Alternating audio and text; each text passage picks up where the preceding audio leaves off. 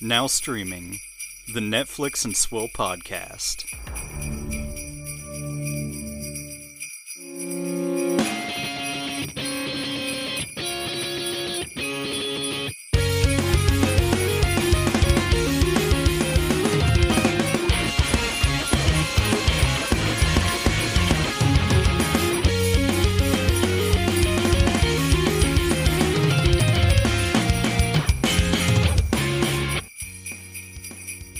Hello and welcome to a very special Christmas edition of Netflix and Swill.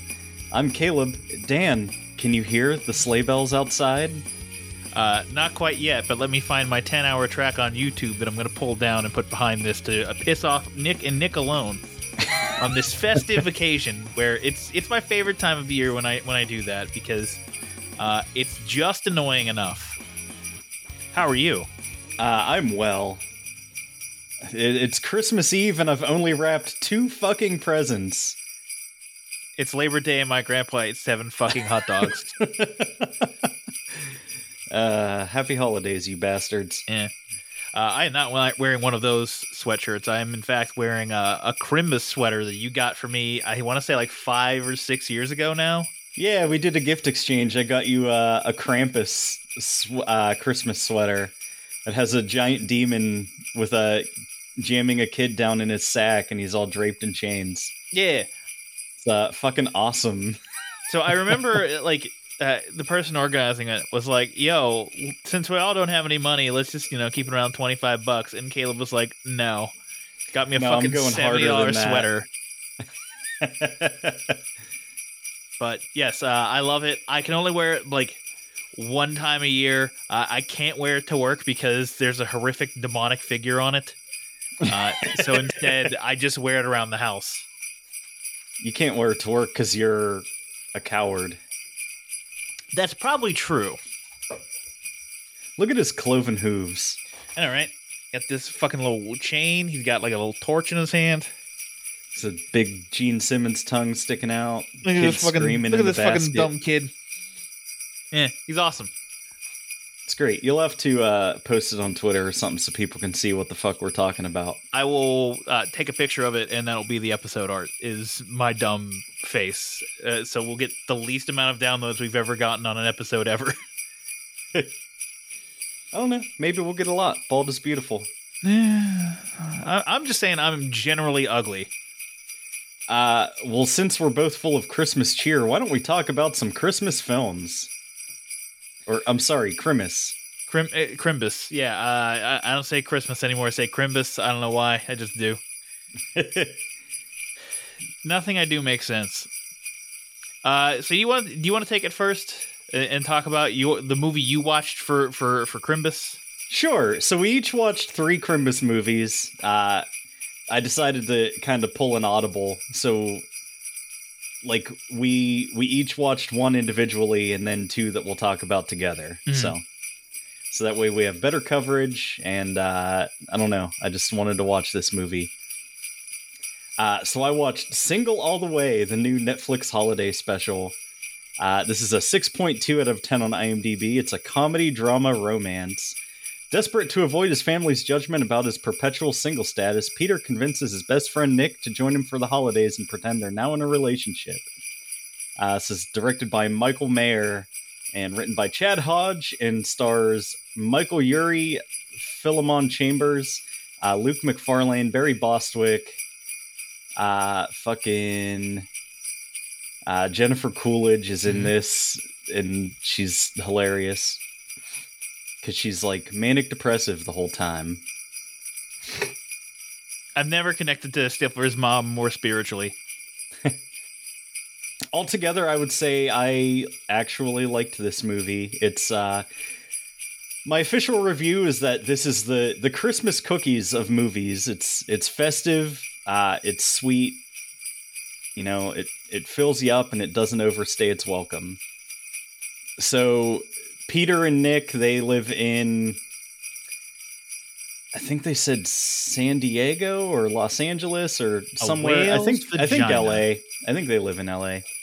I can't really remember because they're only there for 10 minutes. And then go to stay with Peter's family in New Hampshire for the holidays. So Peter is just kind of like unlucky with relationships and stuff. So he's dating this guy, and like he agrees to go home for the holidays with him. Mm-hmm. And like he lives with his best friend Nick, who like does random jobs on TaskRabbit and also has a bunch of money for writing a successful children's book about his dog that he rescued from a shelter. Yeah. So like Nick gets a job to go hang Christmas lights, and so he's talking to the woman at the house, and who should pull in but Peter's boyfriend, who is married to this woman and has a secret family because he's a deeply closeted gay man. So Peter breaks up with him, and then he's freaking out because he already said like he's bringing a surprise home for Christmas, which may or may not be, a person that he's dating. So he's like, my family is always all over my shit about being single for the holidays. So come with me. We'll tell them that we finally fell in love after all this time. Yeah. And everything will be great. Is everything great? Well, they get there, and it turns out that Peter's mom is setting him up on a blind date with James, who teaches her spin class. And Nick is like completely supportive of it. And Peter's like, hey, what the fuck? What about the plan? And he's like, this is a better plan. So they go through, it's all very, saccharine and stuff. And like, sure. Peter and James like each other. They have chemistry, but like James can tell that like he's that he has an undeniable connection with Nick. And like everybody can see it, but the two of them, and through the meddling of Peter's family, by degrees, they come to realize that they're actually in love with each other. So it's kind of broad strokes. Yeah, who could have foreseen it? The best is like Barry Bostwick as his dad is just like a treasure in it, because he's like, well, like both of his parents are kind of they're like what you would typically think of, I guess, as like boomer parents of a gay son. So like they try to be like down with it, but they're kind of clueless ultimately. So like, sure. But I don't know, like his dad keeps making Nick do like handyman shit around the house and stuff, and I don't know, it's cute, it's fun. And it's just like a pastiche of like awkward family holiday shit. Because the mom insists, her name is Carol. She insists on being called Christmas Carol. Carol Baskin. So like they pull in the driveway and she's holding up a sign that says Slay Queen. And she keeps referencing that she's reading this book called How to Love Your LGBT Child. And he's like, I think you mean LGBTQ. And she's like, do I? Yes, that. But I don't know. So a lot of the humor is just like that kind of shit. Sure. But I don't know. It's I actually enjoyed it quite a bit. I would give it probably like a 3. It's not like a masterpiece or anything, but it's just a fun, cute little holiday movie. Also, Jennifer Coolidge as Aunt Sandy is she's directing the Christmas pageant, and like I said, she's kind of manic depressive, so she goes back and forth between like screaming at children for not having their lines memorized, and then like saying, "Oh, it's such an honor to work with all of you," and then like crying in the corner because her life and career as an actress is a failure. We're all Jennifer Coolidge. Yeah, it's true. But altogether, not a bad little holiday flick. All right, cool. So tell me about Love Hard.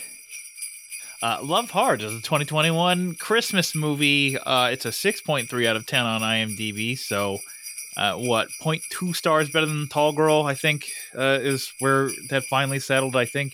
Something like that, yeah. It's directed by Hernan Jimenez, written by Daniel Mackey and Rebecca Ewing, stars Nina Dobrev, Jimmy O. Yang, and Darren Barnett. Tall Girl's currently at a 5.2. 5.2. Okay, so it is 1.1 stars better than Tall Girl. For some reason, I thought Tall Girl's in the 6s. I don't know why, but whatever. An LA girl, unlucky in love, falls for an East Coast guy on a dating app and decides to surprise him for the holidays, only to discover that she's been catfished. This lighthearted romantic comedy chronicles her attempt to reel in love. Hey, don't do this thing. If you live on the West Coast and you meet somebody online who lives on the East Coast and you've never met them in person, don't go to them for Christmas. Yeah, don't just... Don't do this thing.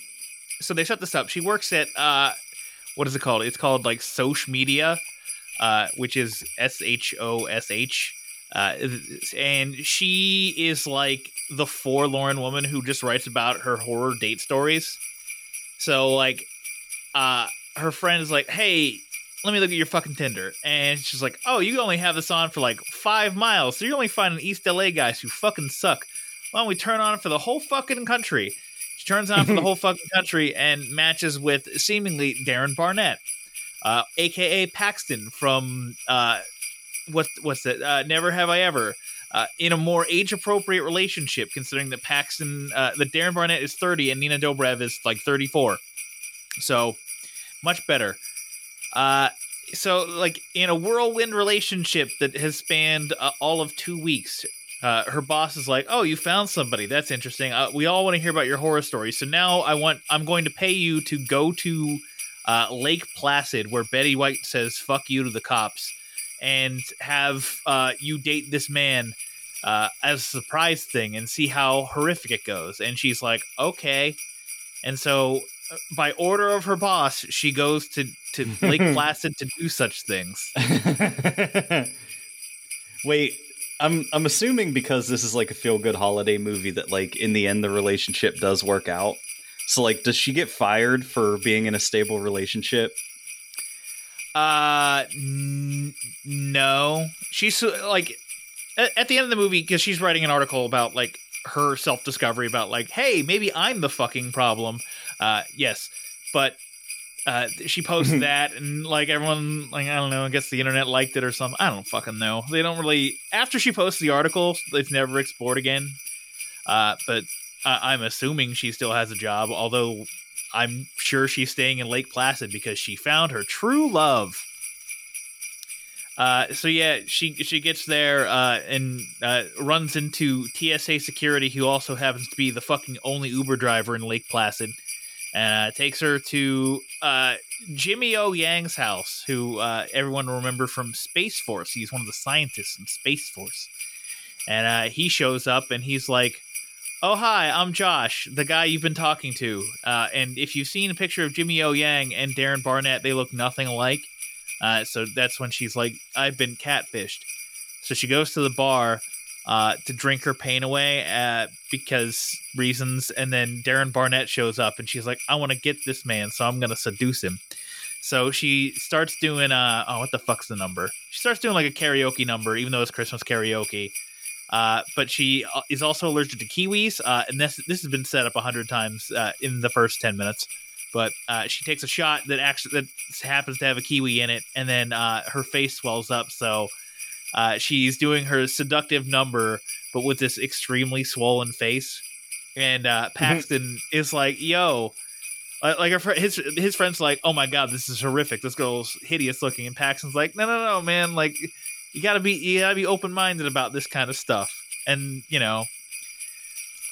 that's funny. And then Jimmy O. Yang is like, hey, I'm going to help you get with Paxton because he's so hot, isn't he?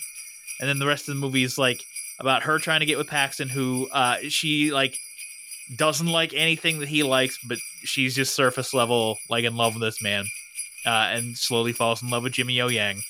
And then it all comes to a head at an engagement dinner because Jimmy O. Yang is like, hey, my brother's an asshole and likes to one-up me, so I'm going to one-up his pregnancy announcement by announcing my engagement to this girl that I've known for 2 weeks. It's a whole fucking thing, but at the engagement party they have, it comes out that, she was there for Paxton, she's there for an article, and all the things happen. That's where she writes her article of self-discovery and then falls back in love with Jimmy O Yang. Yeah, it's formulaic as fuck, man. And it's not like cute formulaic, like Single All the Way seemed to be, or like at least turning enough on its head to where it was like, okay, I'm enjoying this. I didn't enjoy this. I don't know why everyone's like, this is a surprisingly good Christmas movie. This is a surprisingly bad Christmas movie. It's a 2, baby. Don't fucking watch Love Horror. I think it's not that great. I'm sorry for your loss. It's okay. I was gonna watch it anyway because it's Crimbus time. But here we are, doing this for all of you. Releasing on, recording and releasing on Christmas Eve, so that way you guys have already watched all of these movies. Well, that will bring us to one of our 2 movies that we did watch together, technically. It is, first up, A Boy Called Christmas. Yeah, A Boy Called Crimbus is a 6.7 out of 10 on IMDb. It's an adventure drama family film. In this origin story of Father Crimbus, an ordinary boy with a loyal pet mouse and a reindeer at his side, sets out on an extraordinary adventure to find his father, who is on a quest to discover the fabled village of Elfhelm. So this is yet another Saint Nick origin story that doesn't involve Jesus in any way. Yeah, it's great. I've read the Bible. I know the story of Jesus. Secular Christmas. Yeah. So what'd you think? It's all right, I guess. Poor Professor McGonagall. Yeah, she's still working. You know who else is still working is fucking Dario.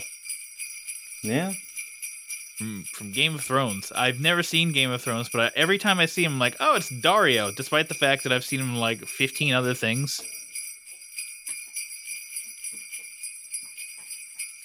Yeah, so Nicholas is a sad little boy with a dead mom who lives in the middle of a frozen wasteland. His only friend is a several years old turnip that his mother carved a face into, until one day he meets a mouse that his dad tries to cleave in twain with an axe. Mm-hmm. And he's like, no, this is my friend Mouse now, and I'm gonna teach him how to talk. So like the first half hour is this like delusional boy like just reeling with this mental illness, talking to a mouse because it's the only thing that he has. Yeah. And then his horrible aunt shows up, played by Kristen Wiig, who has just the worst teeth. Also, just like the worst character. Like, there's nothing redeemable about her in any way, shape, or form, and I get that that's the point, and that's what causes him to leave home, but like, dear sweet God. Yeah, so the king of Finland, who's a fancy lad, with, you know, a waistcoat and a Fozzie Bear wig, charges all of his subjects with bringing hope back to the country by, you know, finding something magical, rather than, you know, whenever he calls everybody together, he's like, you know what we need? And they're like, a healthcare system, a living wage. He's like, well, we can discuss that, but no, what we need is magic. And it's like, oh no. Yeah. Oh no, it's Donald Trump again. Yeah. So yeah, all the adults go to try to find Elfhelm to prove that magic exists, I guess. Yeah.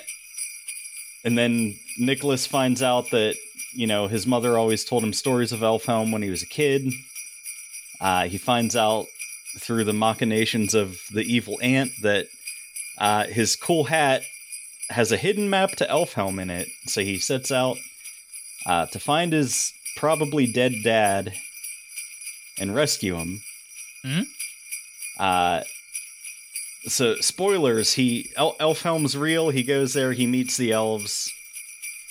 But like, the elves also kind of suck politically. Yeah. Thanks, Sally it's Hawkins. like a totalitarian elf regime that hates humans. So, and it turns out it's, with good reason, because, the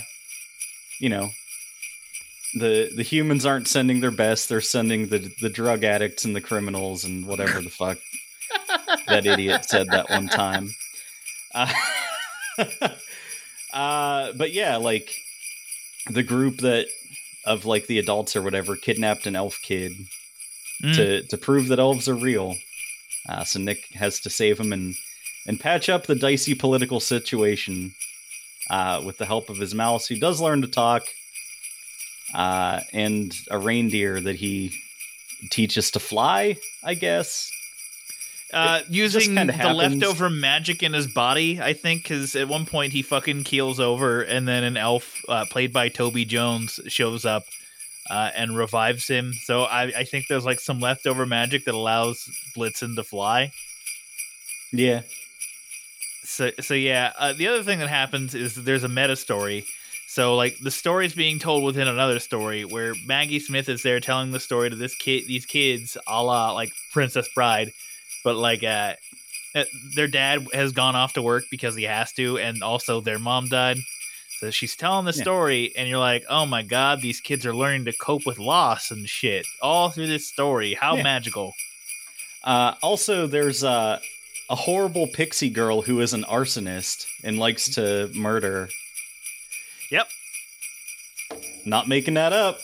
No, it's factual. Big true, as the kids say.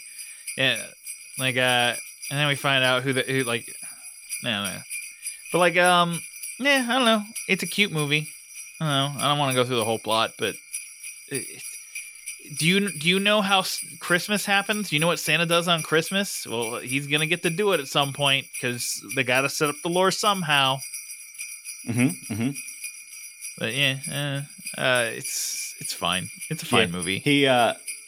He comes back to restore hope to Finland, so he brings the king a big bag of toys, and the king's like, "What the fuck is this?" This is like toys. You're like,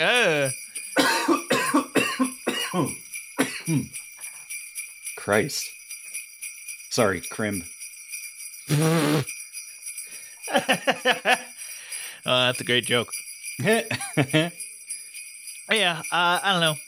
It's a Crimbus movie. People are fine.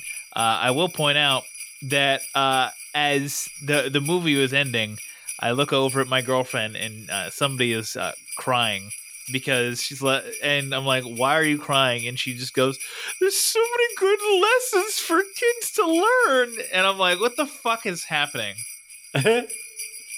Okay.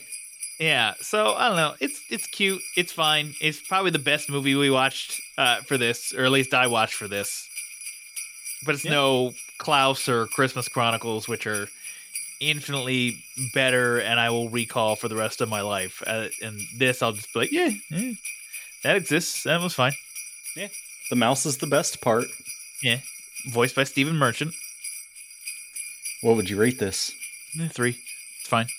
Yeah. It's like a 2.5. 2.5. It's fair. It's kind of it's there. Middle of the road. All right, Dan, are you ready? Oh, this is the real best movie. Actually, that's not true. That's not true. We'll get into that. All right, this one's called A Castle for Crimbus. It's a 5.5 out of 10 on IMDb. To escape a scandal, a best-selling author journeys to Scotland, where she falls in love with a castle and faces off with the grumpy duke who owns it. I almost read that as Grumpy Dude. This stars Brooke Shields and Carrie Elwes, who, unlike other Robin Hoods, he can speak with a British accent. Yeah, he apparently also can speak with a Scottish accent too. Yeah, some of the best moments in the movie are like when Brooke Shields, an American, is trying to talk to people who have like a thick Scottish brogue, and she's like, "Oh no, I'm not." Like they ask like, "Where are you from?" And she's like, "Oh no, thanks, I'm not hungry." Yeah, that's yeah. So the scandal, like she writes this like popular series of novels. So like the scandal that she's escaping is that she killed off a character, and I guess people are butthurt about it. Yeah. So then she goes on the Drew Barrymore show and pulls a Tom Cruise and is like jumping up and down on the couch screaming about how she can kill whoever she goddamn well pleases. That's true. I think this was more an ad for the Drew Barrymore show than an actual movie. Yeah. So yeah, I mean, when I first heard like Scandal, I was like, oh, well, there's an author scandal going on right now. It's because they're transphobic. So I would love to see why we have an author scandal in this Netflix movie, and it turns out it's just for some fucking dumb reason. Because fans are the worst. But Dan, I'm a fan of Thing. Doesn't that mean I have some level of ownership over Thing? No. I'm looking at you, r/free folk. No one gives a fuck what you think. So, let me say this about this movie. I wanted it to be worse because, like, it's too competently made to actually be like enjoyably bad, but it's also like too fucking boring to be any good. Yeah. It was definitely boring and cringy, and my wife hated it. This was the one out of the three that I watched that she was here for, and she's very, very upset with me. I think the funniest part of the movie is where, Brooke Shields is talking about her family history with the castle and stuff, because, like, her grandfather, I think, was, or possibly her father, was, like, a groundskeeper there. Something like that. Or no, her grandfather was a groundskeeper, and her dad lived there and, like, carved his name into, like, the side of a door. So, like, they got fired by Carrie Elwes's dad or something. I don't know. Something like that. But she's like, yeah, my ancestor was so-and-so. And, like, the one person is like, you have his smile. And then she does, like, this horrible, like,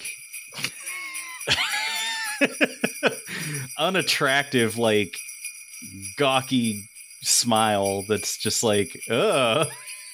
I hope you didn't look like that. Yeah, you posted that over in our Discord, and I fucking laughed pretty hard. I showed it to Ashley. She laughed pretty hard. So, if you ever needed a selling point for why to join our Discord, that's it, is to see stupid gifs we post about the things we're watching. If you couldn't tell, they were going to fall in love with each other. Mm-hmm. It's like Beauty and the Beast, kind of. Kind of. Where, like, this awful man is somebody powerful, therefore women are attracted to him. Yeah.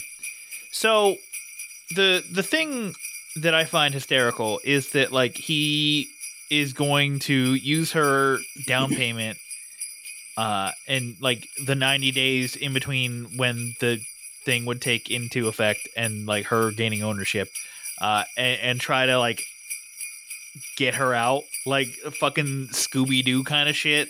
Like, be like, oh, I'm going to be so horrible so this woman never stays in this castle and I get to keep her down payment. And then, like, 5 minutes later, they're, like, beginning to fall in love. And it's like, what the fuck is happening right now? Yeah, I don't know. And then the other part that is comically unbelievable and so trite that they had to have it because they forgot that they didn't have it. But it's when it's like towards the end of the movie, and it's like Christmas Eve, and, like, Brooke Shields and Carrie Elwes get in a fight over the fucking stupidest thing you've ever heard of in your entire life. I can't even remember what it is. It's so stupid. But then she's like, fuck it, I don't want the castle anymore, and leaves. And it's like, uh-huh. Yeah. But then, like, she's on her way to the airport and the car breaks down. So she's like, the driver just walks away, and she's like, what are you doing? Are we going back to get another car? And he's like, lady, it's Christmas Eve. I'm going to the pub and I'm having a pint. Yeah, he's going down to the Winchester, just wait for this to all blow over. Yeah. And she's like, how dare you not accommodate me, a celebrity? Yeah, right? What an asshole. What would you rate this? Yeah, so, like, it's bad. It's actually probably the worst thing we watched this week, honestly. Or, like, for Christmas this year. It's probably actually generally the worst thing we've watched. Because, like, if it was at least, like, campy, terrible, and enjoyable, I'd be more favorable to it. I'm going with a 1.5. I thought this was fucking dreadful. And I wanted it to be worse, but they actually tried with their dumb premise. Yeah, I don't know. I'd say, I guess, like a 2. Some of the side characters are kind of endearing, and like some of the Angus shots are cool. MVP. The settings are cool. So yeah, that's fair. What are you asking for Crimbus this year, Dan? What's the big ticket item you're hoping for? The big ticket item is nothing. I'm an adult who buys his own things that he wants, and I'm good. Actually, that's not true. The one thing I'm wishing for Christmas is for Daddy Joe to realize that it's time to cancel just my student loans. Come on, Byron. I don't think that's going to happen until the midterm elections. Which, if that happens, I absolutely will vote for them. I can be bought. I will be bought by that. Are you kidding me? Yeah. Despite the fact that I'm close to paying off all of them, like 2024 is when it's happening. 2 years of payments. Without exception, the only time that a politician had ever done anything that benefited me, a person, directly. You don't consider the what the fuck was that even? What the fuck was the $1,400 even? The stimulus? Yeah, the stimulus for us. Like, you don't consider that something for us? It was fine. It wasn't really for me. I wasn't somebody who needed it. That's fair. Like, I wish that it would have been like an opt-in thing so that my stimulus money could have gone to somebody who would have benefited from it more. Yeah. But it is what it is. It's fine. All right. That's fair. Just one of the many things that Donald Trump got right. I can't say that even as a joke. Yeah.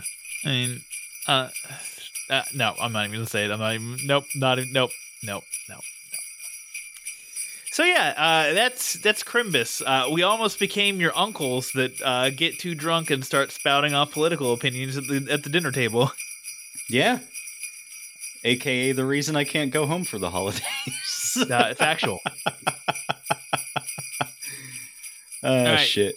So you can find our show at netflix.com or exactly where you're listening to it. Visit our social medias. All these links can be held and found at netflixandswill.com. It's your one-stop shop for all things Netflix and Swill. Buy a shirt, subscribe, sub to us on Patreon, potentially give us a bad movie to watch every quarter. It's a great idea. Yeah. Money, please. Thank you to people who own Jingle Bells for contributing our music for this episode. Thank you to whoever does Jingle Bell Rock that is closing the episode. It's not. That's a joke. I can't do that. And until our next regularly scheduled broadcast, this is Caleb saying, Merry Christmas, you filthy animals.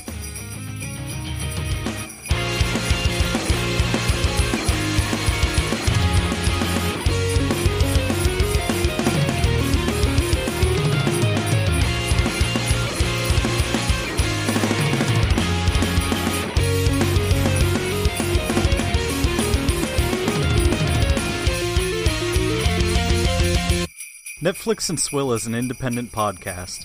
As such, we believe in the scrappy underdogs of the podcast world. If you're an indie podcast and would like us to run your promo on our show, please contact us. The little guys need to stick together. If you enjoy what we're doing, please consider leaving us a review on Apple Podcasts and telling a friend. The more we grow, the better the show will be. Thank you for being part of the Netflix and Swill family.